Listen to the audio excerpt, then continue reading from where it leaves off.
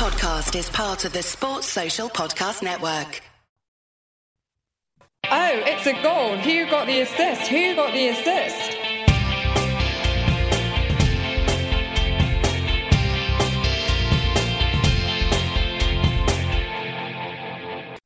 Hello. So the triple threat in FPL ended with a bit of a whimper. The template failed. But outright joy was seen for owners of a couple of choice differentials this week. The FPL overdose has ended, and those who espoused the virtues of patience ticking over on the last pod didn't do very well, whereas those who did tend to do okay. We'll see in a bit who on this podcast did do well and who didn't. Obviously, you can guess I haven't done very well this week by the sound of my voice. But anyway, Everton-Arsenal is still ongoing. We're waiting for that Ramsdale clean sheet to go. But in the meantime, we are Who Got the Assist? I'm Tom. You can find me on Twitter at WTA_FPL. My co-host Anthony is at FPL Stag. The league code is 2IP43T.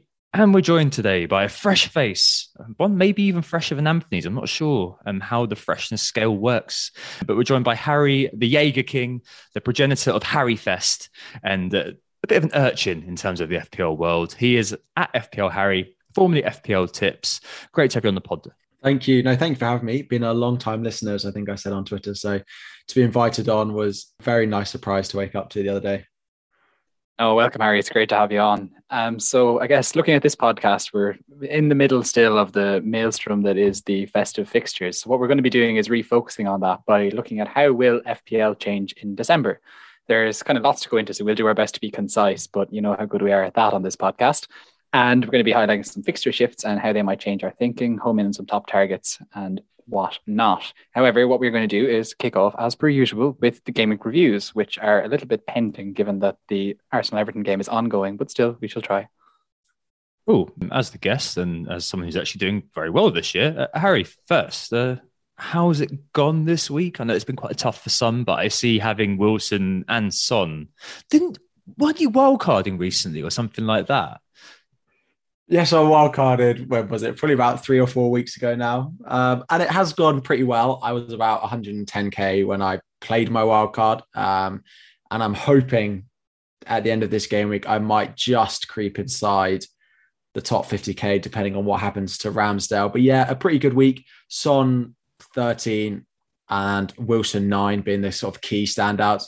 Gundogan 6, which is fine. I'm pretty pained that I was one of those people that I started with Foden, then he got injured and I moved to Gundogan and then he didn't play midweek. And then I got him at the weekend. And I just wish at some point during that cycle, I wish I decided that Bernardo Silva was the one to go to. We're sure we'll talk about him, but it's put a little bit of a dampener on it because I definitely considered him. But yeah, a pretty good week, 60 at the moment, plus any potential points before Ramsdale comes in for a clean sheet, I think. Yeah, we hope. We can only live in we hope. We hope. All right, down to the doldrums. Anthony, you're next. That's good, Tom. that's the main headline from this. So I'm kind of in the mid 40s right now, 45, 46, depending on where I look. And it kind of all depends on what happens in my case with Ben White. Part of this was the template failing. Part of it was my differentials not necessarily firing or even playing. So I had Guaita in goals. His 2-pointer was frustrating, but I guess such is the way when you've got Guaita, you shouldn't buy him. That's basically it. I have now got the super duper template defense of Cancelo, Rudiger, James, and Alexander-Arnold. So Alexander-Arnold's 9 was obviously a hygiene factor given that everyone owns him, and the others didn't get much. So kind of being doubled up on Chelsea's defense has, for the 2 weeks that I have been doubled up on it, not worked. Then in the midfield, I did have Son, which was lovely, those 13 points. But if I didn't have those 13 points, it would be a true disaster. I had Salah captain for his 12. Jota I have as well with his 3-pointer. Emile Smith-Rowe has not played, which means I have Ben White coming off the bench. He hopefully will deliver me something. Up front, Ivan Toney didn't turn up, or Ivan Toney didn't show up. So 0 points from him means that King comes off the bench to give me 1 point. And Gabriel Jesus came off the bench, didn't start for Man City, unfortunately, and he got 1 point, continuing the consistent frustration that I've had owning him, where I really do think that he could fire, and I'm very slow to sell, and you definitely won't get sold given the amount of question marks I have on my side now. But another frustrating week as a Jesus owner.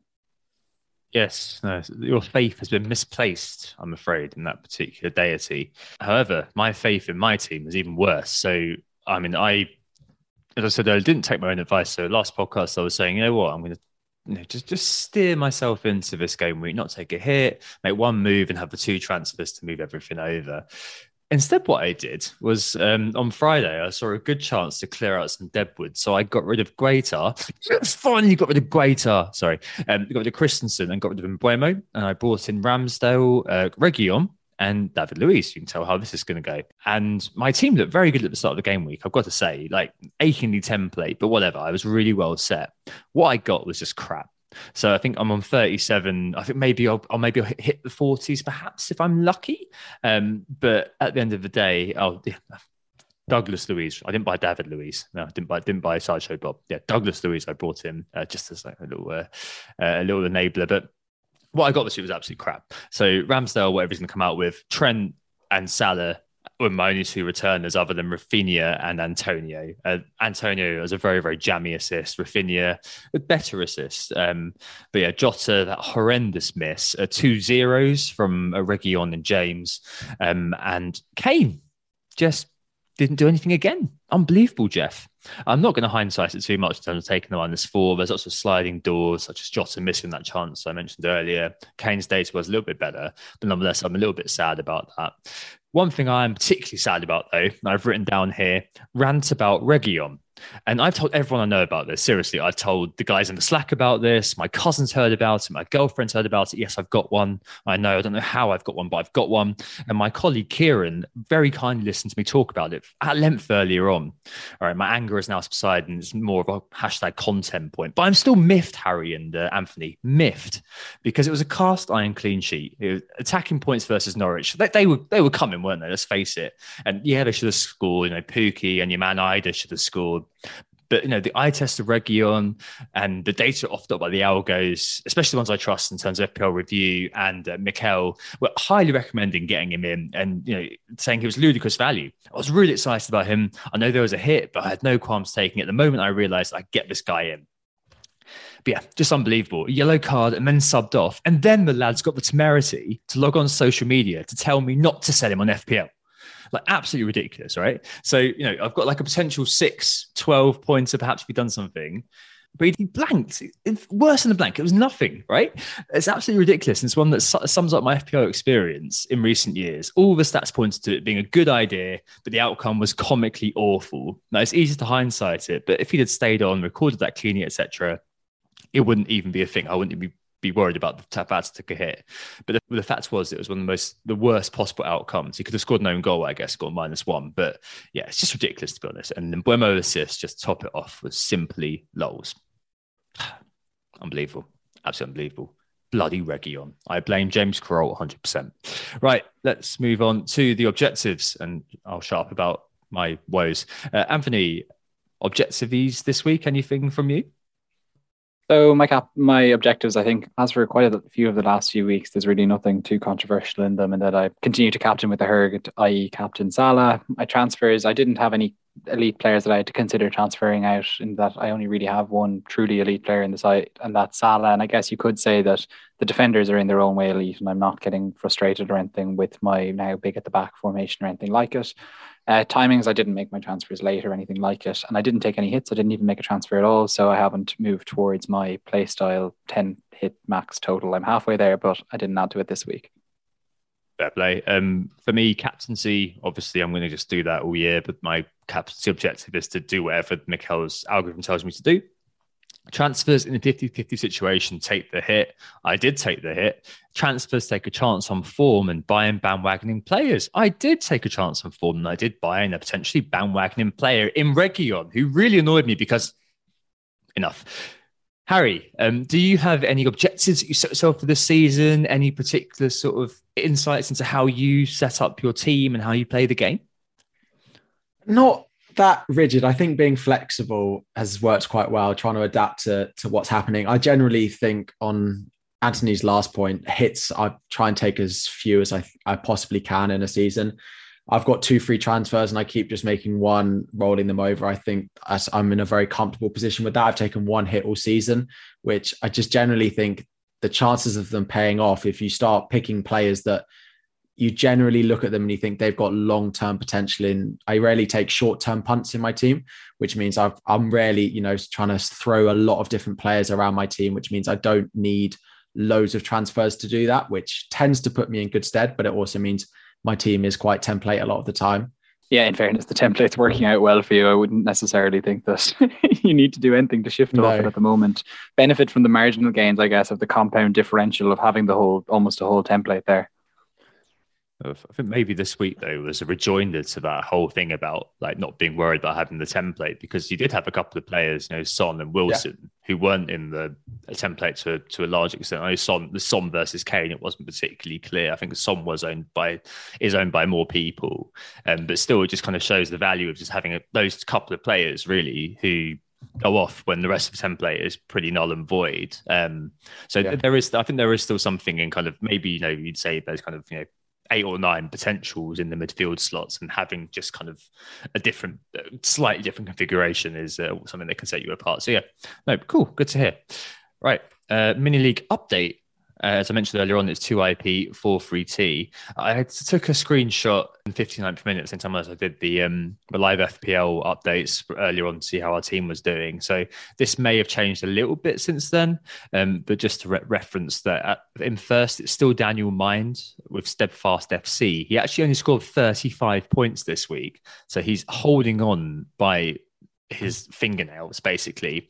Ryan Quinn is herring up behind him all the way up from 6th to 2nd, 59 points for Ryan.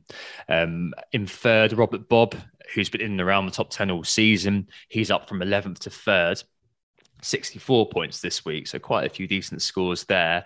In fourth, it's Joe L with Black Lives Matter, 51 points. In fifth, James Carroll, who still can't believe it, just in fifth, has entered the league late. Advised me by Region this week. His team is in fact called Losing My Region. 46 points for James, so he's in fifth. He's in fifth by 3 points. So Robert Paul and Dan Byron are both up to sit from 9th, 15th respectively. 49, 54 points for them this week. In eighth, all the way down from third, is Graham Murray. So a bit of a drop for Graham, only 40 points this week. In eighth, up from 13th, it's Money Mace, Tor Even Petterson, 52 points. And all the way down from 2nd to 10th is Kevin Walsh, who scored 38 points this week. I think that they might slightly change, obviously, because we're recording during the Arsenal game, but that's the way it's looking at the moment. And finally, the market forces in this section, Anthony. Obviously, as I said, it's still ongoing in terms of everything, but I suppose there are a few reactions in the market already in terms of the rise of Bernardo and Kane as well, falling over the precipice. Yeah, so you hint at it there with Bernardo. The main activity seems to really be amongst the midfielders, with Bernardo Silva and Mason Mount being the most bought players so far this game week. But even Dennis is up there. Emmanuel Dennis is up there with them too, kind of making up that top three with them. So Bernardo has about 365k transfers, one for every day of the year. You've got about 310k transfers for Emmanuel Dennis. And Mason Mount then is at about 130k, so he's just tailing off there in third. After that, it's a real smattering with the likes of Antonio and Ronaldo being popular picks amongst the forwards. Bowen and Jota, but especially Bowen, who's near 100k transfers in, is one of the more popular midfielders beyond the two listed. And then interestingly, amongst the defenders, it's Reece James, who's the most transferred in, having been one of the most transferred out last week. And also Reguilon, Tom, you'll be happy to see, is the second most transferred in defender. Aaron Ramsdale, just worth noting, he's the most transferred in goalkeeper for the upteenth week in a row, it nearly seems. But he's now up to 5 million, which is just, it's kind of ridiculous for a goalkeeper to have climbed that much just so quietly over the last while. In terms of transfers out, then it's a little bit more scattered in that even Tony is the most transferred out player with about 115k transfers out, but he's followed by Conor Gallagher, Rafinha, and Benrahma, and who are all in and around the same kind of 110k to some just a little bit short of that. Although Shane Duffy is right up there too with 105k transfers out. After that, it's a real smattering again of interest with, I guess, Alan Saint-Maximin and Harry Kane being kind of two interesting ones who are kind of right up there in terms of transfers out with 86, 85k transfers out. leading the way there in terms of the forwards behind Tony, but still at the same time, it's really about the midfielders where most of the action is with, as we say, Bernardo coming in a lot of teams, and then, a real smattering of midfielders in Gallagher, Rafinha, Benrahma heading out. Yeah, it's interesting how these players are jumping up the price bracket to some extent. So the likes of Gallagher, the likes of Rafinha, the likes of Benrahma, these are being changed over to Bernardo, Mount and Jota at the moment in terms of the midfielder transfers. I think maybe that will hint at what we're going to talk about in just a minute in terms of how December may kind of shift things a little bit and alter the sort of template perhaps as we see it, or at least team setups as we see it, and allocation of cash. Right, let's take a break there and move on to the main topic just after this. Who got the assist? Who got the assist? So we're back and it's time to dip into the main topic this week, which, as Anthony mentioned earlier, is how will FPL change in December? Now, it's a huge time in FPL and one I'd characterize as time traveling.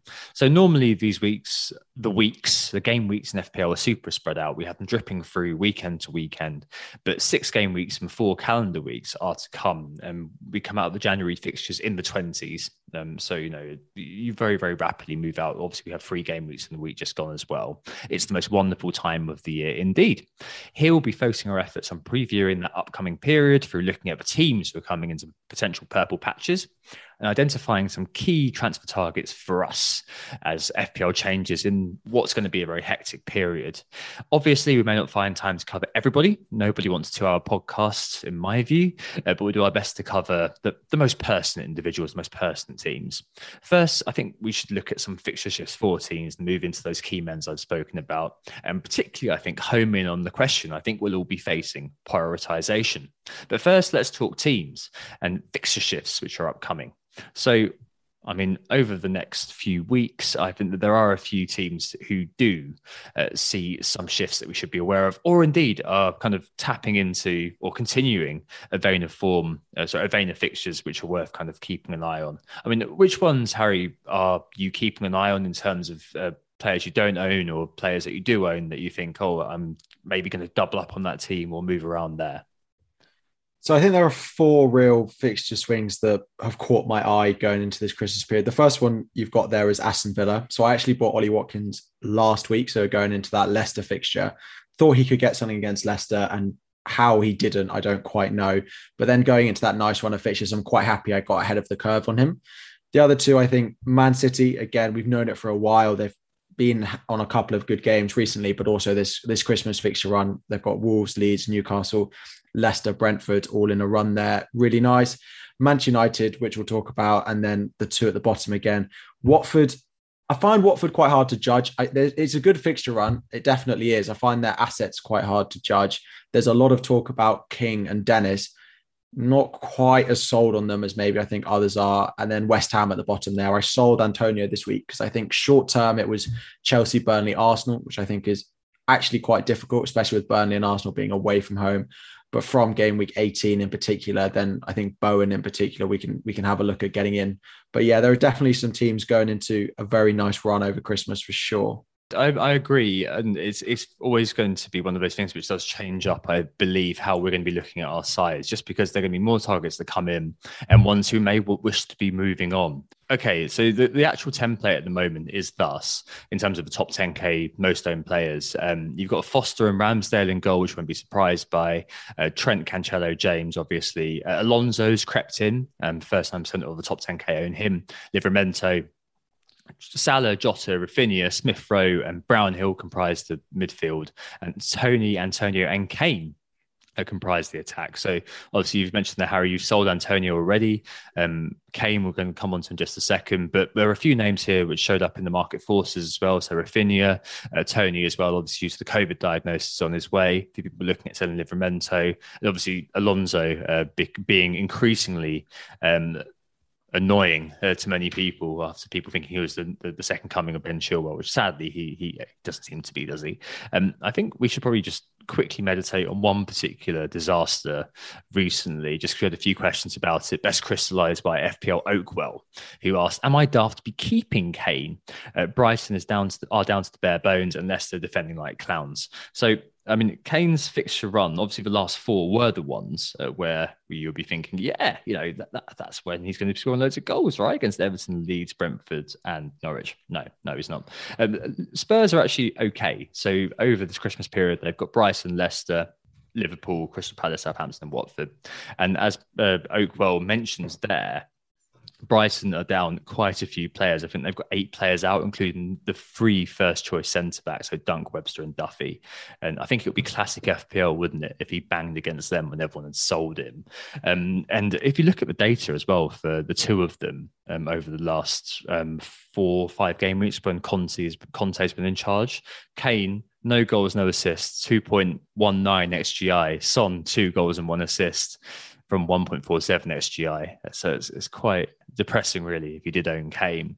A quick note as well is that I have had a premium striker in my team since the start of the season.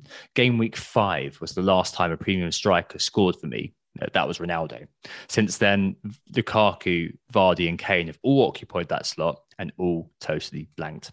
So just maybe a reason why you may be wishing to sell Kane. I mean, Anthony, would you, if you did own Kane, be looking to sell him on? I know you've got Son. I mean, does the same apply? I guess he's kind of we say he's like a cheap premium, don't we? I mean, would you think you'd be selling Kane at the moment? And also, do you have any designs to sell Son? With Kane, I really feel for people who've had him at this point, because the arguments can continue to mount up to keep him in your side. But the problem is that the performances and indeed the goals are just not there.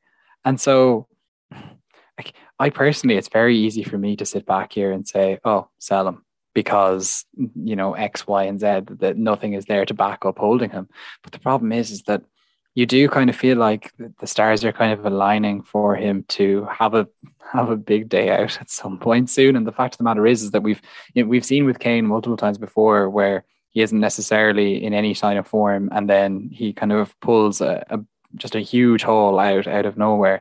And as you say, Tom, there will be a kind of a classic sense of, oh, this is just classic FPL, that the moment may come just as people are getting frustrated and might consider selling him. From this perspective, I think, purely because, the alternative is there to maybe sell on to Ronaldo ahead of Norwich, or to sell on to, somewhere cheaper to start getting onto the City fixture shift, or indeed, if you haven't got, let's say, Jota in your side, to get him in now. That is tempting. I think overall, I would say don't sell, but it's a bit of a tough one for me to call. Harry, what do you reckon? It is hard because it would be true FPL fashion if he goes and scores against either Brighton or Leicester. And I'm sure I've been having a lot of debates in my mind about Ronaldo and whether I think he's worth it and whether we should be buying him. If United were playing once a week, I think it would be pretty clear for me that a Kane to Ronaldo transfer would be fairly straightforward and almost gives you an opportunity to do it because of the form that Kane is in.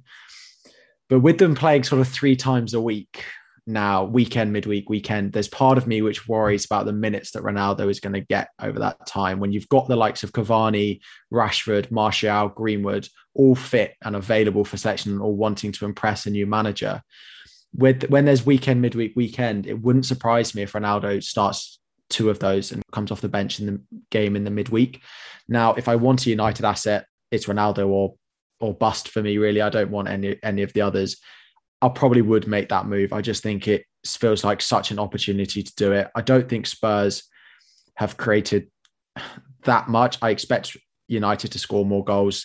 My only worry is if United are playing 2 up front, does it take the focus off Ronaldo a little bit? But I probably would make the move.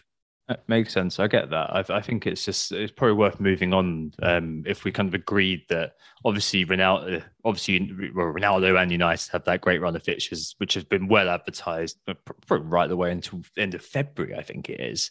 Man City have got a good run of fixtures too. Liverpool, obviously most people can triple up on them. As we said, Watford and West Ham, and Aston Villa as well. Just after this week, they've got Liverpool this week, but then they go into a nice run with Norwich, Burnley, Chelsea. Well, Chelsea not that great, but Leeds and Brentford then. Moving into perhaps what the top targets may be for us, which could be worth just meditating on for the rest of this particular section.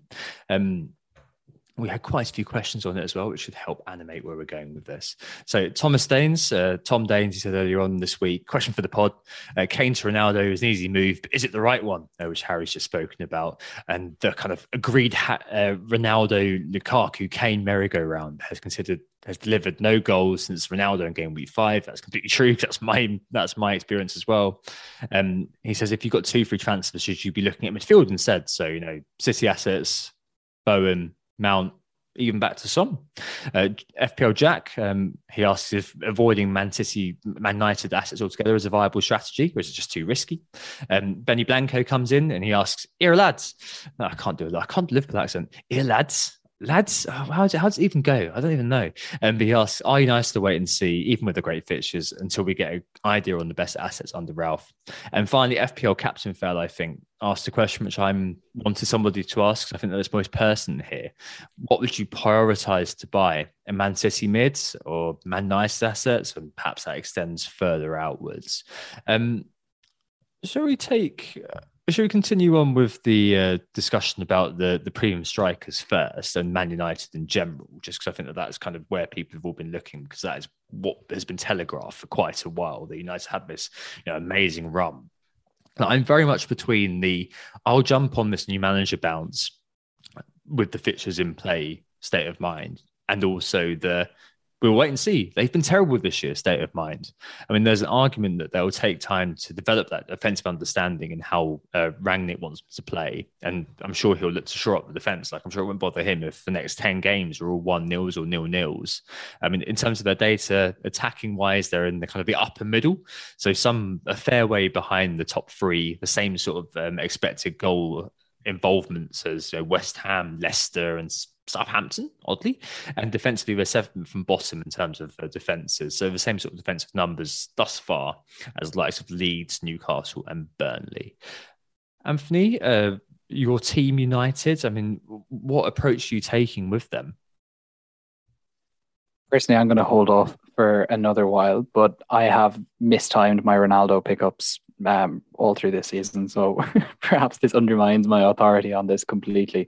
Basically, I think for me it is, I just want to see more about what it is Rangnick is trying to do with United than just one game. The Palace game started well, kind of descended a little bit, still ended up being a 1-0 win. And so just in the overall scheme of things, as Harry mentioned it as well, just one of my concerns would be Ronaldo's minutes. And whilst there's a good lead into this game, there isn't the same after that. Like, United play again on Tuesday, the 14th of December at Brentford.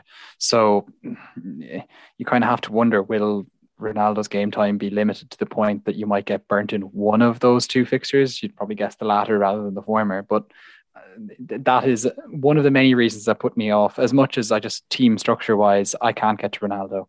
When we spoke last week about United ahead of Rangnick taking over, it was the midfielders at United that really interested me. Rashford was the one that I identified. I maintained that after one game.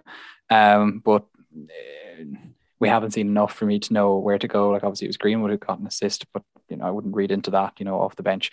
So I basically, the whole entire Man United project is still a wait and see for me. But there is a clear opportunity there to really capitalize on Ronaldo getting an absolute haul against a still weak, still pretty shambolic Norwich team, if he manages to just get the 90 minutes or even 60.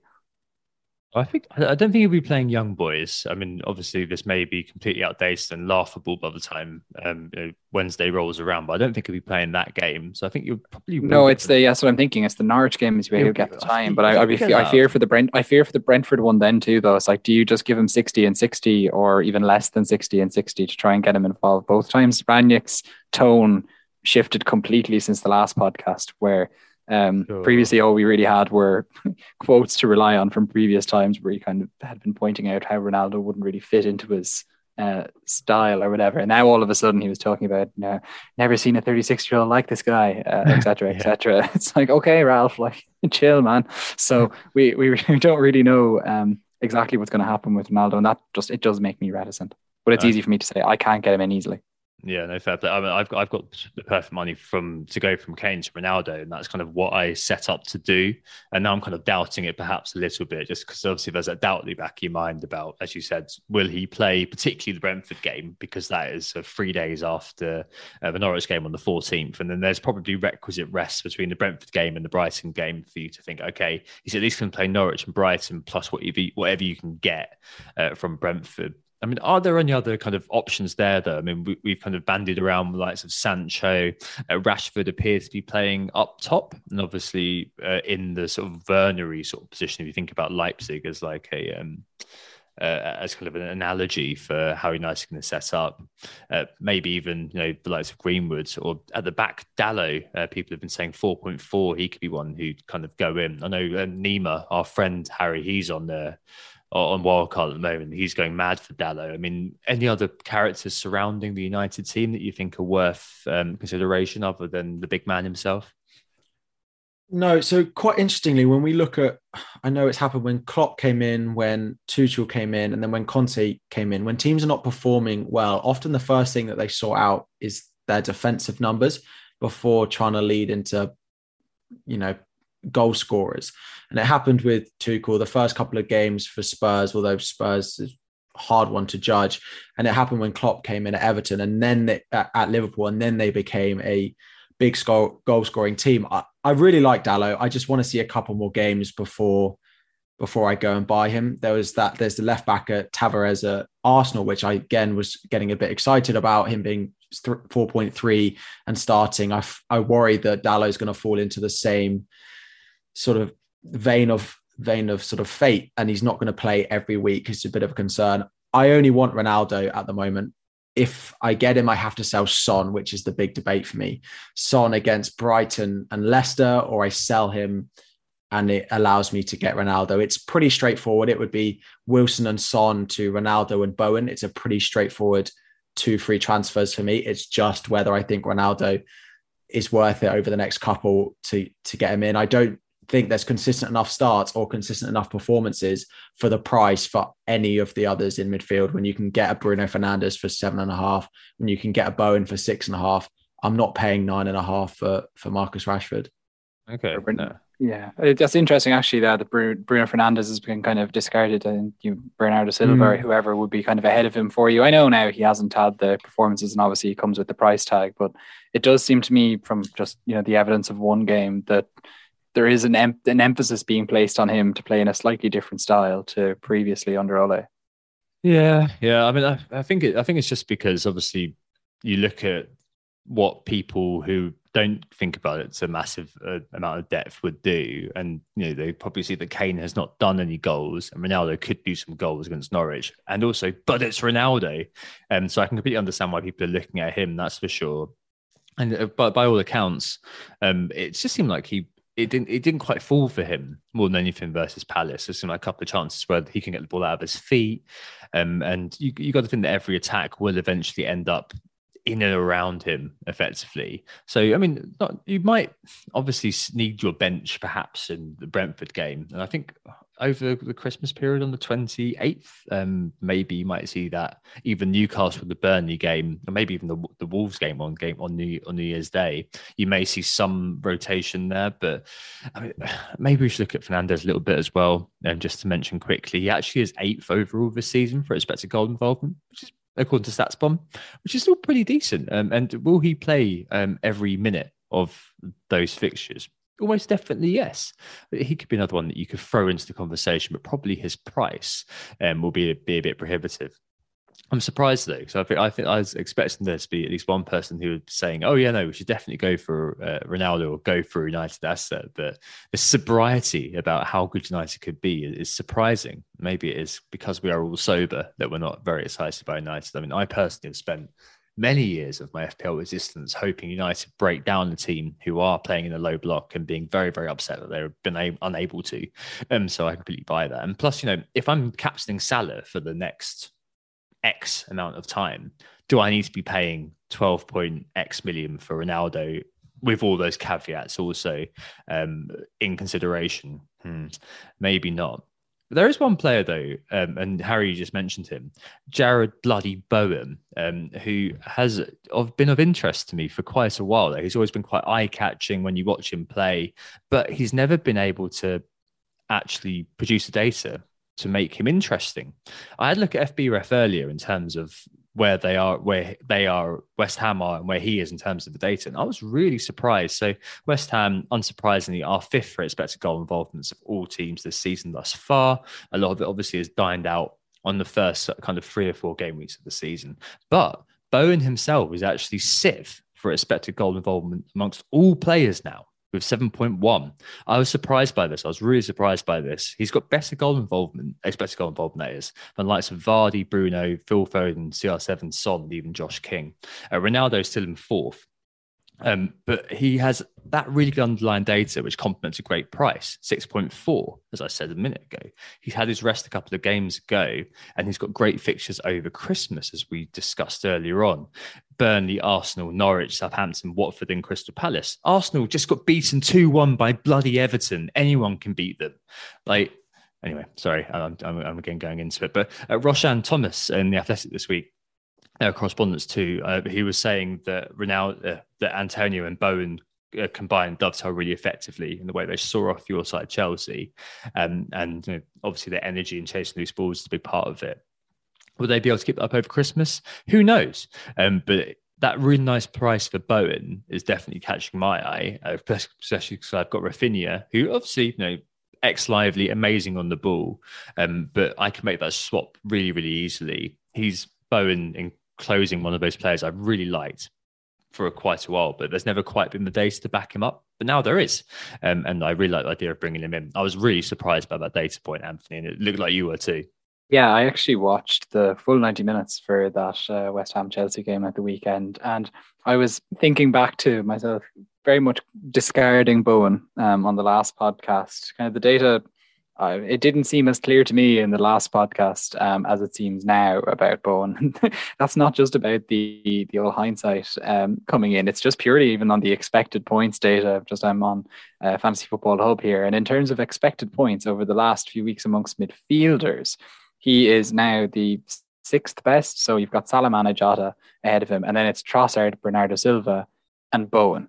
So it's like you can, weigh in what you want about the XG and the XA and how that influences those particular stats. And if you go somewhere else, you'll find slightly different data. But what you find here is that he's kind of pretty much on target in terms of the number of goals he's had. He's probably overperformed in terms of assists. But as you say, some of his assists that he gets, some of them aren't necessarily through ball playing. They're just through chasing down cul-de-sacs, happening to be the last person who touches the ball before it gets to someone else. Some of them are then actually good play as well. He takes on shots. He's not afraid to have a speculative effort, but he does also get, as you say, well set up by the likes of Antonio. And so, look, there is an awful lot there in his favour. And maybe if we're moving away from Antonio and want to have West Ham cover going into this next, into this run of fixtures, he does seem like a pretty good option. I think why he's so compelling is that seems to be the price point that a lot of people are selling. So we saw quite a few players, as you mentioned, Rafinha, Tom. He was one of those who was in the market force in that area. And you've got Burnley, Arsenal. Okay, they could be tough games being away, as you said, Harry. But at the same time, you'd fancy West Ham to pick up one, and then of course you got Norwich, Southampton, both at home, and Watford. That kind of takes you through to the end of this calendar year. None of those are bad fixtures. As your 3rd/4th midfielder, I think he seems to be providing a good case to be an option, competing with the likes of Emile Smith-Rowe, who obviously missed out in the Everton game, but hopefully should be back, and who has been performing very well in terms of points, but the underlying data would support Bowen more so than him. Don't forget as well, Antonio, his first return in 6 weeks with an amazing assist. I think he's being played a bit more as a foil now, with teams planning for him, opening up that space for Bowen. Are you interested in the young Jared, young Harry? Yeah, I really am. And as much as it pained me, him performing so well at the weekend and us dropping points, he looked so good. And the way he does link up with Antonio and the way he charges around the pitch, I can see him scoring plenty of points going into the Christmas period. There's been a lot of talk about him, I think, but it's been with a caveat of, but they've got difficult fixtures. Let's wait for the fixtures to turn. And then he seemed to get this haul just as those fixtures are now beginning to turn, and it's all coming together in a bit of a sort of whirlwind effect all around Jarrod Bowen, where there's these other midfielders which were all wanting to sell. He's performed well over the past sort of 6-7 weeks and then got this massive haul.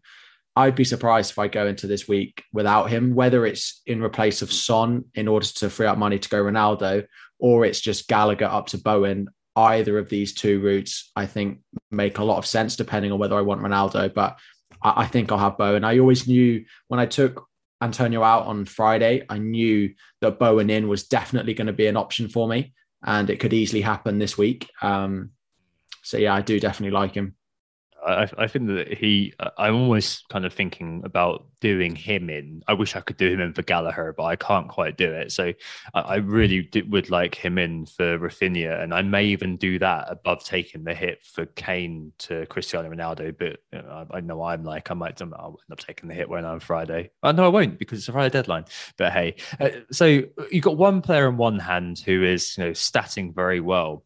Another player though, who is not statting particularly well, but is still performing very well, is obviously Bernardo Silva, who is dominating the market forces.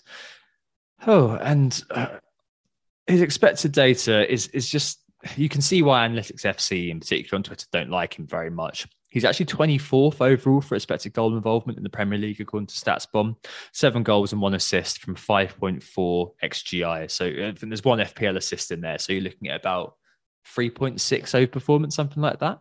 Compare that to Gundogan in 11th in terms of expected goal involvement, for example. 6.5 he's got, 3 goals and 1 assist plus 1 FPL assist. You're looking at 1.5 underperformance for Gundogan. Harry's man, I'm sure we'll hear about him in just a minute. But with Bernardo, just to kind of mention him a little bit, I did watch Match Today and I thought, yeah, I can see why people watching this are going to be probably just going on their phone and going, right, I'm going to buy this guy. And if I'd had another stout on Saturday night, I may well have done it. I didn't do it. With me, with Bilva or Bernardo, my question, if the data isn't stacking up to the results that he's getting, is where is he on the bandwagon life cycle? Like, I'm thinking about Lingard last year, for example. I got him in with 3 returns to go and something he dried up because all of a sudden, it just wasn't sustainable where he was going. Ings kind of 2 or 3 years ago, I think it was. I only really got him at the very end, and I didn't get any of his points really. I just don't know where he is in terms of that kind of inevitable life cycle of a bandwagon. Like, are his best points already behind him? We did mention as well, of course, that Man City, they are Man City, so any fixture, they're the bad fixture. But in this calendar year, Wolves, Leeds, Newcastle, Leicester, Brentford, Arsenal, like all of them are probably likely to be swatted aside. Let's make no bones about it. Is it worth bringing in this guy? Is it worth getting that midfielder in? Or is it better to be buying someone like Bowen and just thinking, you know what, the points can be so spread out anyway. It's like putting, money into Pep Roulette. So I might as well get someone who's a bit more nailed, like Bilva is nailed, isn't he? Ex-Mins. Harry, the Gundogan owner. You said earlier on, you wish you had some sort of divine intervention to make you buy Bilva. Obviously, the points are all there. Are you at any point going to be thinking, you know what, I'm going to move Gundo on for Bilva, or are you kind of leaving it as it is? If I'd had a few more beers on Saturday night after the game, it may well have happened. But luckily I didn't. I kept my head a little bit. I think a lot of it comes down to that ex-Mins part of it, and now buying into Pep Roulette is always difficult, but I do feel the way he talks about Bernardo Silva and the way he's playing, he is not apparently in the squad to play in the Champions League tomorrow night, which you would expect means he's fine to start probably the next 3 Premier League games the way he's playing. And I don't have the confidence in anyone else in that side to get that amount of minutes. So it's like buying a lottery ticket, but I sort of know that I've got a ticket each and every week to that to those Manchester City points. Gundogan again, yes, he might start, and yes, his underlying numbers are better, but he got taken off at 60 minutes. He looks like he's going in the Champions League as well.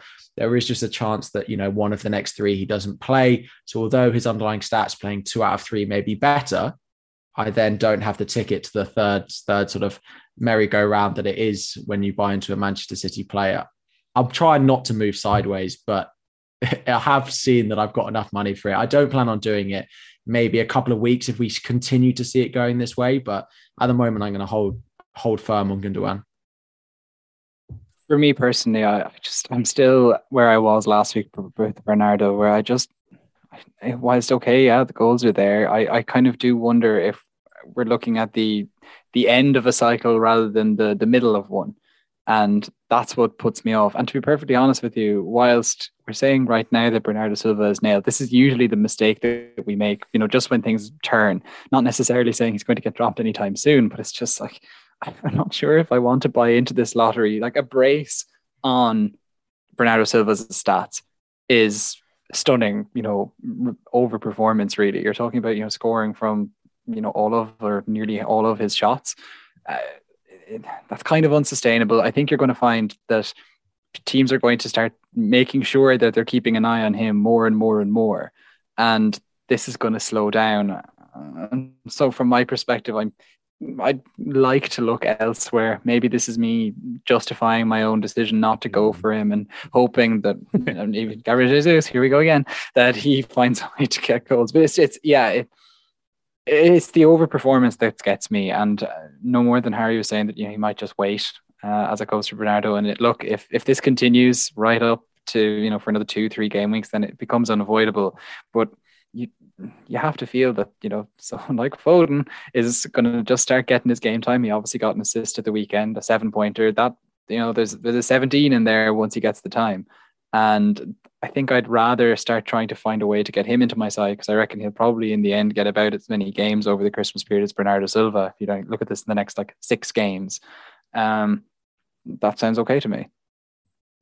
Phil Foden, 0.86 expected goal involvements per 90. It's pretty difficult to argue with, isn't it?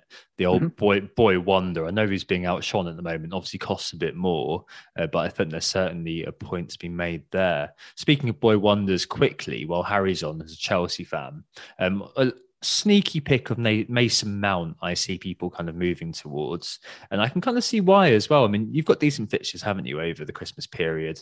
Nothing to be worried about really until Liverpool on New Year's Day. Leeds, Everton, Wolves, Aston Villa and Brighton. Alonso, obviously a steaming pile of turd, but you're still the top 3 for XGI. A lot of people do have a double Chelsea defence at the moment. I mean, I'd probably prefer Rudiger like Anthony's got, but people do have that. And the next couple of games, particularly Leeds, that defence is absolutely decimated. Calvin Phillips and Cooper both limped out of the game. And Everton, I've written here awful, but they did beat Arsenal, so that probably makes them kind of fairly adequate now. But nonetheless, 2 defences that haven't exactly covered themselves in glory. I mean, do you think that there's any kind of call for adding a third Chelsea player or a second Chelsea player? Mason Mount, I mentioned to you earlier as well. I've had some rogue thoughts about Lukaku potentially as well, but it might be too soon for him, right? I find it very difficult, and I'm one of those football fans. As much as I look at the underlying stats, I actually hate picking players from my own team. Now, you often see a lot of United fans, Chelsea fans picking a lot of players from their team, but I'm completely the opposite. The past few weeks, we've not looked nearly as good as I think we did in maybe the few weeks before, both from a defensive point of view. With Kante being out and Chilwell sort of going at the same time, it's put a little bit of a spanner in the works. I think the fixtures are not bad, but if you look at them compared to Liverpool's and Manchester City's, for example, like away at Wolves, away at this new Villa side in a couple of game weeks' time again, I don't think they're quite as straightforward as maybe some of those other games for like Manchester City, for example. Again, it goes back to the sort of X-Min's argument that I don't see any of our front 3 being started 3 games out of 3 when we play in such a fixture congestion. We've got Ziyech, who I have arguments about whether he's been any good this season or not, but he can play out on the same side as Mount. He can play out on the left. We've got Hudson-Odoi, we've got Pulisic, we've got Werner, we've got Havertz. All of these forwards are now fit and sort of fighting for about 3 places. So although Mason Mount, when he plays, is good and he can finish like he did at the weekend, he's not going to score a goal like that every week. When you just look at a player, I think like Bowen or the City midfielders or Jota, for example, I would just be backing them before I went and backed Mason Mount. And Lukaku, I think when over the past few weeks where we've not had him, it's shown Tuchel that we're capable of playing him playing without him, and we don't need to run him into the ground as much as maybe we did at the start. And playing him every other week, he'll actually be better than if we play him every week. So again, I worry that none of our players will start the sort of more than 4 out of 6 over Christmas. Oh, fair play. So, move to the end of this section. How will FPL change in December? I think we answered all the questions that we were asked earlier on in terms of Tom Danes about the strikers, Jack and Benny about the Man United players. But FPL Captain Fell's question about prioritisation, I think, is a good question to end on here. How will FPL change in December? Well, we've mentioned a few players and a few teams could come into consideration. But prioritisation, unless you kind of are a bit of a soothsayer, or you've been holding on to Ronaldo, or you're a big West Ham fan, you've had Bowen and Antonio for a while. I think what's really interesting here is how you move from kind of the players you've got at the moment to these players, and if you're not on wildcard, which way are you going to go first? I mean, the market forces obviously are kind of speaking for themselves in some ways, with Bernardo predominantly being the apex of what people are doing. And I know we mentioned Dennis earlier. We've got questions on Watford in just a bit, so that's why that bit has gone into the second section. But I mean, which one are you guys prioritising? It sounds like, Harry, you're kind of thinking about Bowen first and then potentially Ronaldo if you can be convinced. Am I right on that? Yeah, I think, well, Bowen, partly because I like him, but partly because if I go Ronaldo, I also get Bowen at the same time. There are only 3 players, I think, that I'm willing to buy this week. One being a Watford forward, one being Ronaldo, and one being Bowen. And Bowen is the easiest and falls into practically all the plans for include Bowen because of his price. So he's probably top of the list though, yeah. Interesting. I think I'm far less decided than you are so far, Harry. I admire your ability to list off 3 players and just like, this is it for me. Whereas for me, I'm like, okay, yes, I do kind of appreciate what's going on with Bowen, but I've only just moved the deck chairs around on the really what is the Titanic that is my team at that price point quite recently, and I'm kind of. I made my decisions with my transfers there, hoping that they would to hold on to them a little bit more. And so that's basically holding on to Smith Rowe and then putting the money up into the more expensive midfielders like Salah and Son, and I guess Jota as well thrown in. The one who I would be probably identifying out of the list still remains Phil Foden. And I appreciate that that's getting really into the lottery, but he's the midfielder that sticks out for me as City go into that particularly good run of fixtures. After that, I'm still thoroughly undecided on Ronaldo and I'm on United generally. And so with that in mind, I think it's just I'm pro template for another few weeks of December and maybe just trying to catch up to that and making the little tiny adjustments, as you say, around the fringes to hopefully get some green arrows. I really like Foden. It's just, it is very difficult for me to get him in. So it's more a team structure thing. If I could get Foden before Bernardo, I would. He would be top of my Man City options, I think. Interesting. I also think, in fairness for myself, that if it was easier to get Ronaldo in, I think I'd consider it more actively. But because he's just, it's a million miles away from me, it's just so hard to kind of take that risk, let's say. I think that's just it, isn't it? It's where you've kind of found yourself at this time. I think a lot of that's going to affect how much you're willing to invest. So, as I said, Kane to Ronaldo, I can do. Rafinha to Bowen, I can do. It's just whether I do which one I do, or if I do both. Effectively, from doing the research for this pod and from hearing kind of what Harry was saying as well, from watching him play, and just from me mentioning him sporadically and liking him for a long time, I really do like the idea of getting Bowen in. Do I have the stomach for one more round of Kane destruction? And do I have the stomach to deal with the Ronaldo FOMO against Norwich? I don't know. I really don't know. But we'll see. We'll see. Right. Okay. Let's take a break there. Good discussion, guys. And move on to the correspondence and a shorter, due to the fact that we had loads of questions there, question section just after this. Who got the assist? Who got the assist? Right, so we're back, and it's a correspondence, as I mentioned a second ago, a slightly shorter set of listener questions this week, because obviously a lot of them went into the main body of the pod. Let's get to the correspondence then. Anthony, bounce. Bouncing on cue. It's the correspondence section where listeners can send in their more in-depth thoughts, questions, addendums to previous pods, or indeed poetry or songs to whogottheassist@gmail.com or wherever else that you know how to reach us. And it was FPL Sis who did that this week via email. He said, all right, lads, The wing-back shrine of a pod got me thinking of the wider FPL context and how the game is, or should be, evolving like a prime junior Firpo. I have long known that fullbacks are higher value assets due to their multiple avenues for points, but with more and more managers, Klopp, Tuchel, Guardiola, Conte, Potter, and even now Stevie G, using their defenders like wingers, should they be reclassified as midfielders? Then, if we start that route, should high-profile forwards, the likes of Salah, Son, Foden, and Greenwood, be reclassified as forwards? Could we then stop the extinction of centre-backs with their obsolete defensive midfielder counterparts? Or would this impact on the wider game with limited selection of attacking assets? Could an enforced position selection policy negate this? Or am I overcomplicating what we know is a flawed game, but we return to season on season for more? Much love and much love from a confused FPL Sis. So thanks very much, Sis, for getting that particular bit of correspondence in. I think, lads, if I was to summarize the question, it's, has the game changed to the point that the positions make no sense and that, maybe FPL need to reconsider how the positions are set out, because defenders are midfielders, midfielders are forwards, and then there's just a bunch of defenders and defensive midfielders that we're completely ignoring. What this gets at, isn't it, is the difference between FPL as a game and football. And football has obviously evolved, as we've mentioned this times out of number on the pod, and FPL hasn't evolved with it simply.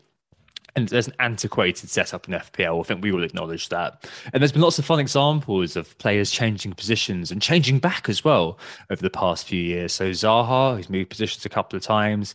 Aubameyang was midfielder last year, don't forget. James Milner was defender once. And reaching further back in time, you've got players as well who didn't change position, even though they probably should have. So Alexis Sanchez was pretty much playing number 9 for United for quite a while, according to the heat maps, but he never got changed over. So that's one way they try to kind of respond to how football has evolved. And if you look at other games, admittedly ones that you pay for and are kind of developed a little bit better, games like Football Manager, for example, have evolved to reflect that difference. So, for example, back in Championship Manager days, you assigned your players, squad members 1 to 11 to decide who was going to be in the team. You don't do that anymore. You just fit players into a formation that you create. And Pep Guardiola has actually said recently, or not recently, but he has said that formations are nothing more than phone numbers to him. And if you watch Man City, that's kind of true. And ideally what I'd like is, I guess, like a reconfiguration of positions to encompass the differing roles players play. But back to what I said a second ago, players move positions as systems change and managers change too. I guess I don't think FPL can be updated in the season like dynamically in the way that we'd like them to.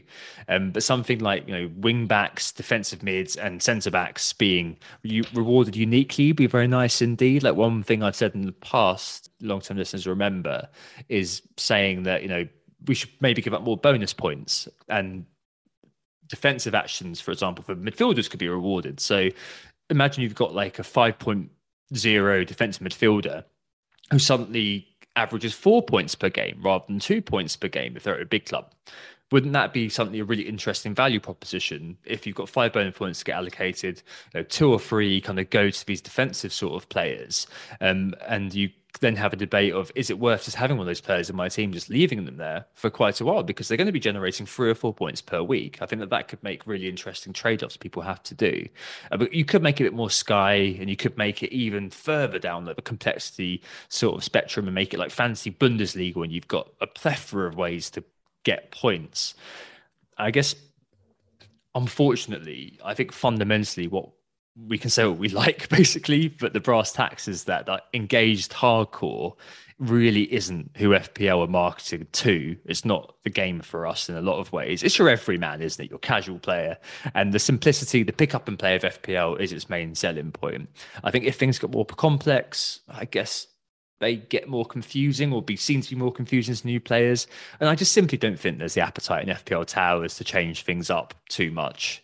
We've had the same chips for many years. Maybe that could change again soon. Hopefully it will, but I very much doubt it. We've had the same opaque pricing system for many years in terms of price rises and falls in the economy.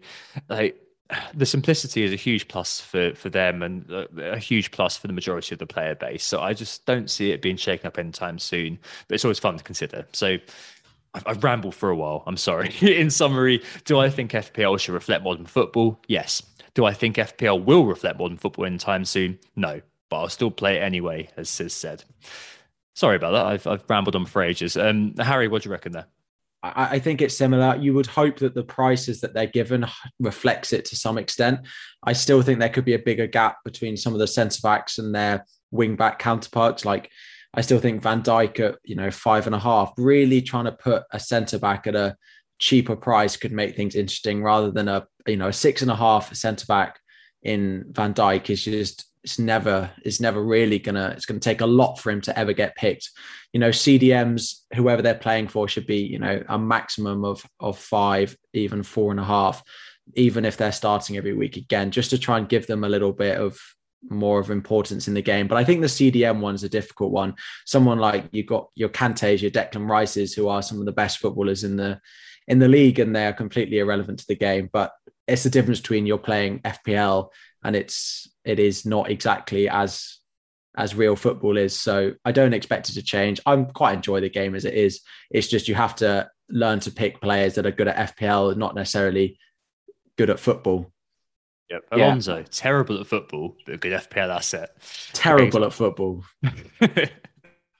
So yeah, you're dead right there, Harry. I think it is just that, FPL is going to be flawed. I think no matter what it is that they do to the game, and no matter how they structure things, or no matter how they call the positions out. And so with that in mind, there is an extent that, okay, yeah, we can agree with that there's an issue here, but at the same time, I'm not sure if there is any such thing as a perfect solution. Maybe I've touched on this a little bit before, so just an interesting thing maybe to finish this section is that the way Italy showed us how football is developing at the Euros, I think, is very pertinent for this question. Under Mancini, more so, I think, than any team we've really seen so far, we've started to see this idea that teams are trying to structure themselves so that they have maybe a spine of players who have a set position, goalkeeper, a centre-back, maybe someone in midfield. But after that, everyone needs to be able to rotate and change and move and to counteract everyone else's movements as they go. And so in Italy, they've started to really change their founding principles in terms of how they coach players. And they coach them in build-up play with the creativity in the final third, and then depth, like just the use of space without the ball. And these are kind of the 4 principles. They call them carp, construzione, ampiezza, rifinatura, and profondità. All right, calm down. I can't speak Italian. I can't speak Italian, so those are just attempts. But these are the principles that they try to instill, as opposed to positions or as opposed to certain formations. And I guess Spinazzola was the classic example of that. But maybe even in a very kind of small example, we even see under Guardiola with Cancelo, or even under Klopp with how Trent Alexander-Arnold moves and shimmers around the place, kind of depending on the game state. Other teams are starting to embrace this more and more and more, but that Italy side were very much at the cutting edge of it so far. And so, yeah, FPL might be under even more pressure to develop as time goes on. But anyway, thanks very much to FPL Sis for sending in that particular email. He emailed whogottheassist@gmail.com to feature in this correspondence section. You too should do the same, I suggest. So thanks very much, Sis. Cool. Excellent. As I said, a truncated end section this time. The first question is from Manic Stoic, who asked about Triple City, just following up from kind of earlier on. He just simply asks who, why, and are any of them captaincy options? So you get this every year, don't you, where people kind of think, you know what, Man City, they're the best attacking team in the league. Well, actually, Liverpool are the best attacking team at the moment, but they're second. I think they're about kind of, last week I said they're about 10 XG behind Liverpool, something like that. I think it's kind of got a little bit smaller now. But people look at the fixtures and think, yeah, you know what, I'm going to go all in, have Gundogan, Foden, and have one of the defenders. I mean, we've all got Cancelo at the moment, for example. I mean, I'm sure that we're not going to be captaining them this year, are we? Because there's no Kevin De Bruyne, no central attacker. But I mean, if we were looking at Man City's treble up, who would they be? And would we ever seriously considering it, guys? Harry, where are you on this? I'm quite happy just owning 2 of them in Cancelo and then one of the midfielders.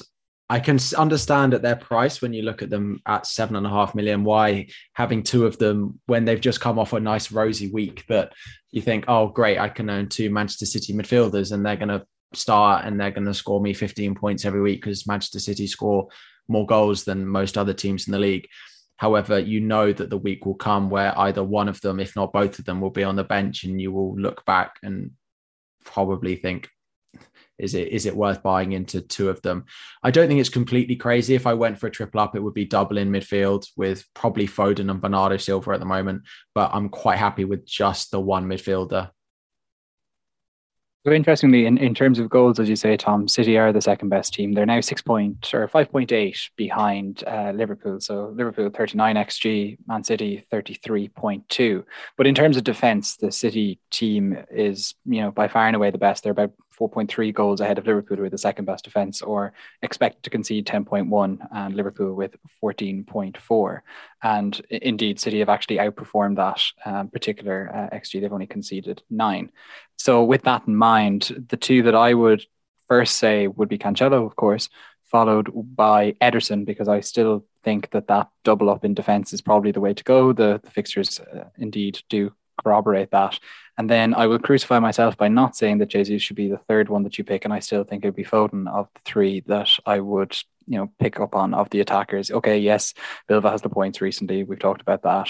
Foden, just if he gets on at all, it's just so likely to return that it really helps. And it really helps. What an understatement. That's what it's about, FPL, picking players who return, and Foden does that.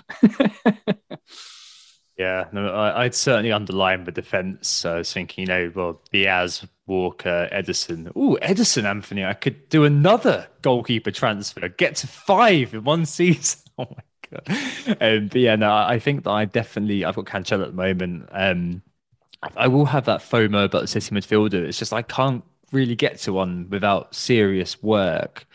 I think probably I would kind of default to Gundogan at the moment, or one of Gundogan, Foden, or Bilva at the moment, and probably go double defence if I did triple up. As it stands, the likeliest double that I will go to is double defence. Probably go with Walker or something like that. I know he offers not very much, but I think he offers about as much as Diaz does, who offers about as much as Ederson does. So you're basically paying for the clean sheets. So I want to pay as little as possible. Maybe if Stones or Laporte makes that role their own, but that's looking very unlikely. I think with the fact that you've got loads of more nailed options in that midfield spot, I wouldn't be too upset about just having one of those midfielders, and having the double defence around this sort of time probably is fine. To be honest, you are likely to get a clean sheet. Well, you think you're 50% likely to get a clean sheet basically with Man City the whole time, just to keep the ball a lot, basically. So yeah, are we going to triple up? Probably not. If we were going to triple up, where would we go? Well, probably look to the defence if it was me. Right, next question, the Watford duo. So Harry, you mentioned earlier on, of course, that very interesting, the Watford forward. And we said, obviously we voiced over a little bit, but Watford have got a nice little run actually. Okay, they play Spurs on New Year's Day, but the rest of this calendar year, Brentford, Burnley, Crystal Palace, Wolves, and West Ham. West Ham maybe is actually the top picture at the moment, but certainly next 3 or 4 are pretty decent. FPL unhinged, I should say, with the Watford strikers now the obvious route from Tony, who wins the King Dennis battle. Now there's only 0.1 million between them. The Wat forwards. So, I mean, the last time we spoke, Dennis was significantly cheaper than King. I think it was 0.3 million cheaper. So it kind of was a bit obvious to buy Dennis. I also, don't quote me on this as being completely true, but it seems from Planet FPL that he isn't going to go to AFCON because he's had a big falling out with the Nigeria coach, hasn't played for them for a couple of years. So I think that's off the table. If you had to choose from one of them, I guess we're going to say King, because that's what we've said in the past on penalties, etc., etc. But Dennis really is flying high at the moment. It's just whether it's sustainable, right, Harry? I mean, which way are you leaning at the moment? If I went one now, it would be King. I suppose the price gap has got so small that, taking the chance on Dennis is getting less and less. I feel like a lot of the calls that we've looked at recently, like as we spoke about earlier, Son versus Kane, Gundogan versus Bernardo Silva, that a lot of them have gone against the stats, and actually the player who's in theory just looked a bit more lively on the pitch has actually been the one that's come out on top, which in theory would be Dennis in this case. But King's penalties, as you said, his underlying XG is higher. So I would be backing King if I had to pick one now. I picked King a few weeks ago when I was faced with this particular decision, and the data backed it up. The data continues to back King up far ahead of Dennis. And so I would go for him. And just one interesting note for me is that there was a king called Dennis in Portugal in the 13th century. And I think that's just an interesting fact there. Yeah, Good Googling. There was a king called Dennis who used to play for Arsenal as well. It's King Dennis Bergkamp. Yeah. Anyway, I completely agree that if I was looking at it now, I'd buy King. As it stands, I've had Dennis since my wild card back in game week 4. So he's just been sat in my team the whole time, basically. So I thought, oh, hey, he's a playing striker who's 5.2, and I thought, yeah, he's fantastic, a great first sub. Come on, get me 2 or 3 points. Now he's literally just a starting in the consideration for starting every week for the next kind of few. So I'm obviously very happy to have made loads of money on a player like that who's an absolute punt. If I was choosing now, I would say King. But Dennis is doing very, very well, massively overperforming, of course. And the point has been made in the past that obviously he has never really done anything before. I think Anthony said that the other day, but I think it's his first kind of proper run of games at a club. So maybe it's just a case of unlocking his potential in Ranieri's system. And it could be interesting to see what happens when Sarr comes back as well. But yeah, I think King's probably the way to go. It looks like he's a central striker at the moment as well. So yeah, that's probably it for us. And the final question this week, the end of the party. Jamie Vardy, just a quick one here, I think. So made man still has Vardy and can't afford to turn him into Ronaldo. Maybe a point on elderly strikers or aging strikers over Christmas or something like that. We've already covered off with Ronaldo. I mean, if you've got a player like that, you can't change into the player that you want. What do? Do you roll the transfer? Do you try to kind of move them on immediately to kind of a piecemeal sort of thing? I think maybe let's make the question about that. What would you advise, Harry? Would you say make this guy into kind of a kind of a halfway house sort of character? Would you say roll the transfer, get 2 free transfer? Or would you say take the hit? Which way would you kind of go? So looking at it, I know Vardy didn't play game week 15, but looking at it, Newcastle at home in game week 16, I wouldn't be selling him for a hit, that's for sure. And if you wanted to wait a week and do 2 free transfers to get Ronaldo in, then that's absolutely fine. Next week, I also like the look of what Ollie Watkins can offer. Aston Villa have a really nice run of fixtures from next week. But again, with Vardy having Newcastle at home and Watkins going away to Aston Villa this week, it wouldn't make sense to do that transfer.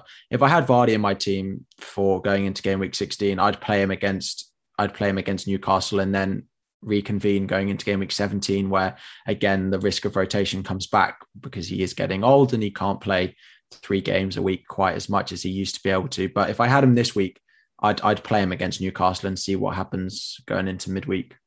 Yeah, certainly. Forgot about Watkins earlier on, but I suppose that's just because he reverted back to being Woodward Watkins, missing 2 big chances, and obviously Liverpool next, but Villa another one perhaps on the list for eventually looking at. Ezri Konsa, I think, is the highest scoring player this game week actually, because we've got that brace, didn't we? I mean, we've got 17 points, something like that. Yeah. Beyond the Vardy context, though, Anthony, I mean, if you are in the sort of position where you've got a player you don't really want anymore, how would you advise in terms of, I guess, waiting, halfway housing, or hitting? Like all of these questions, I think it does depend. And when it's somebody like Vardy, I know we're talking about beyond the Vardy context, but when you're talking about someone who has proven pedigree in Premier League level and indeed in FPL, who has a pretty good fixture coming up, I think a bit like Harry suggested, I probably wouldn't be looking at selling Vardy for a hit. I think in general, you wouldn't want to be selling someone who is as liable to get a goal, if not a brace, as Vardy ahead of a fixture like that one at home to Newcastle.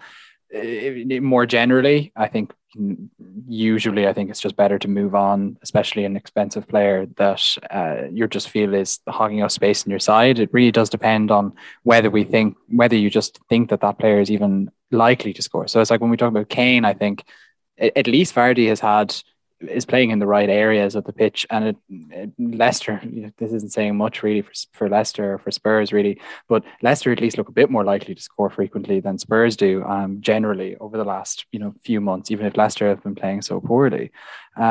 So I guess all in all, we'd be trying to avoid hits if we can, hang on if you feel there's even a hope at all to make that transfer and to move to something that works a bit more. Like Maidman was even talking about, he can't get to Ronaldo, so that kind of necessitates the hit. Well, then that means could you just wait a little bit and the chance will come for you to move on to a Ronaldo or to make a more obvious transfer elsewhere.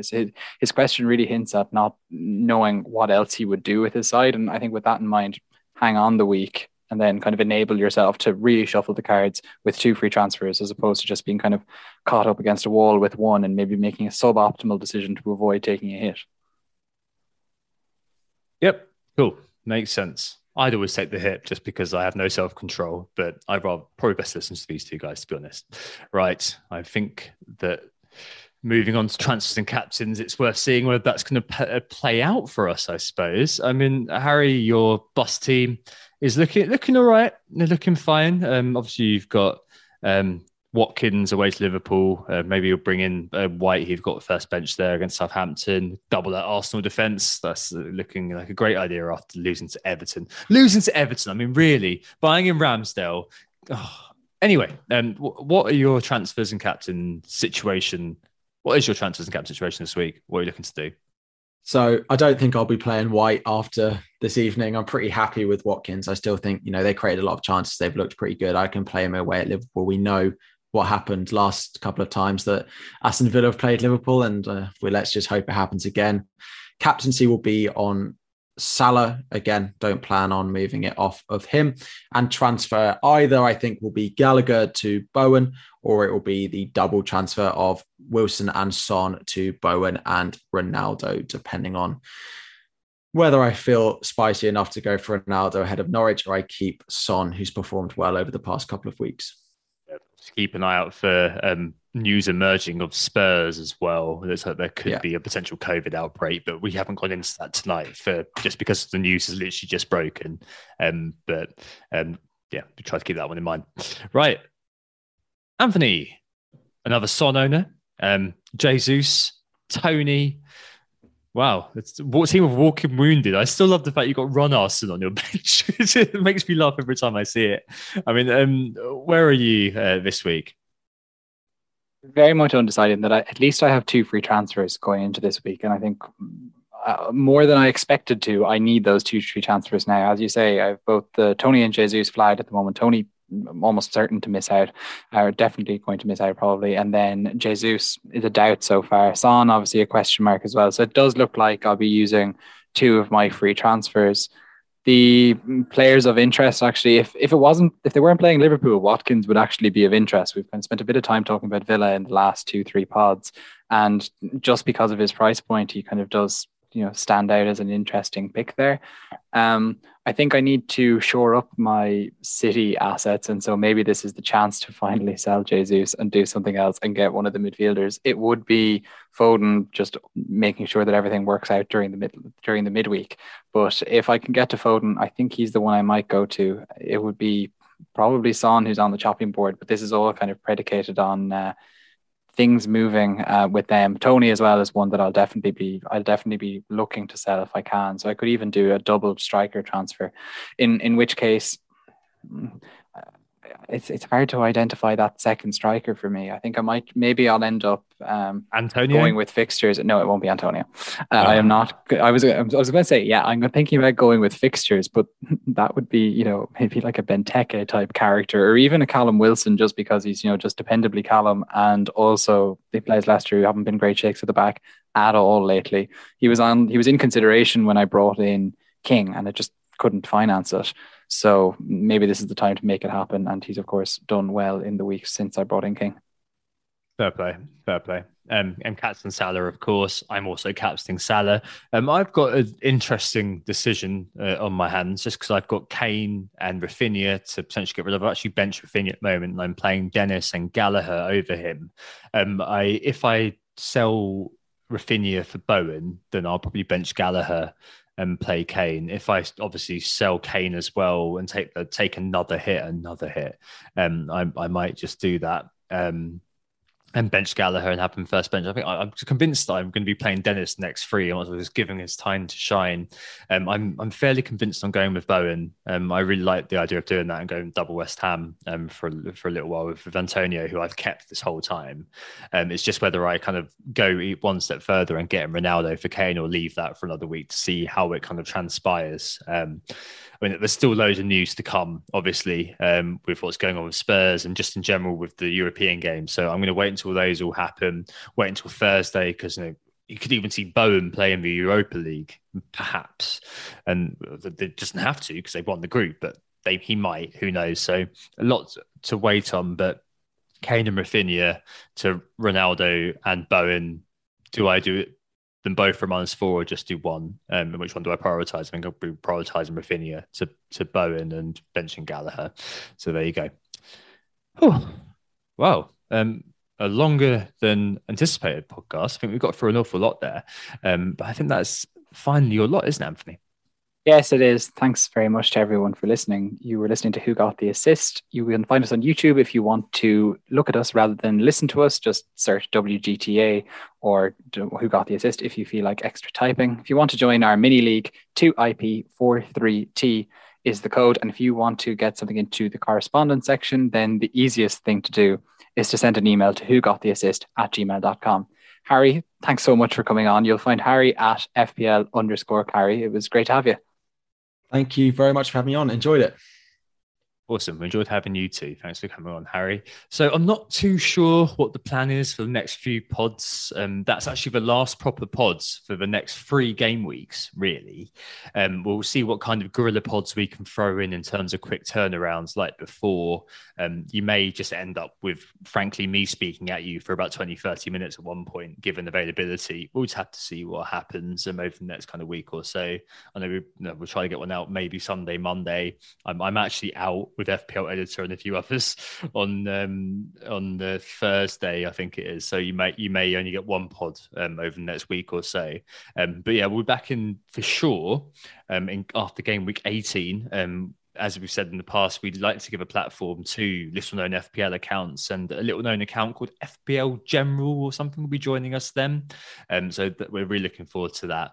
Anyway, speak to you sometime in the next couple of weeks of December. We hope we assisted you think about this month. Best of luck with all of it, and we'll speak to you very, very soon. Goodbye. Oh, it's a goal. Who got the assist? Who got the assist?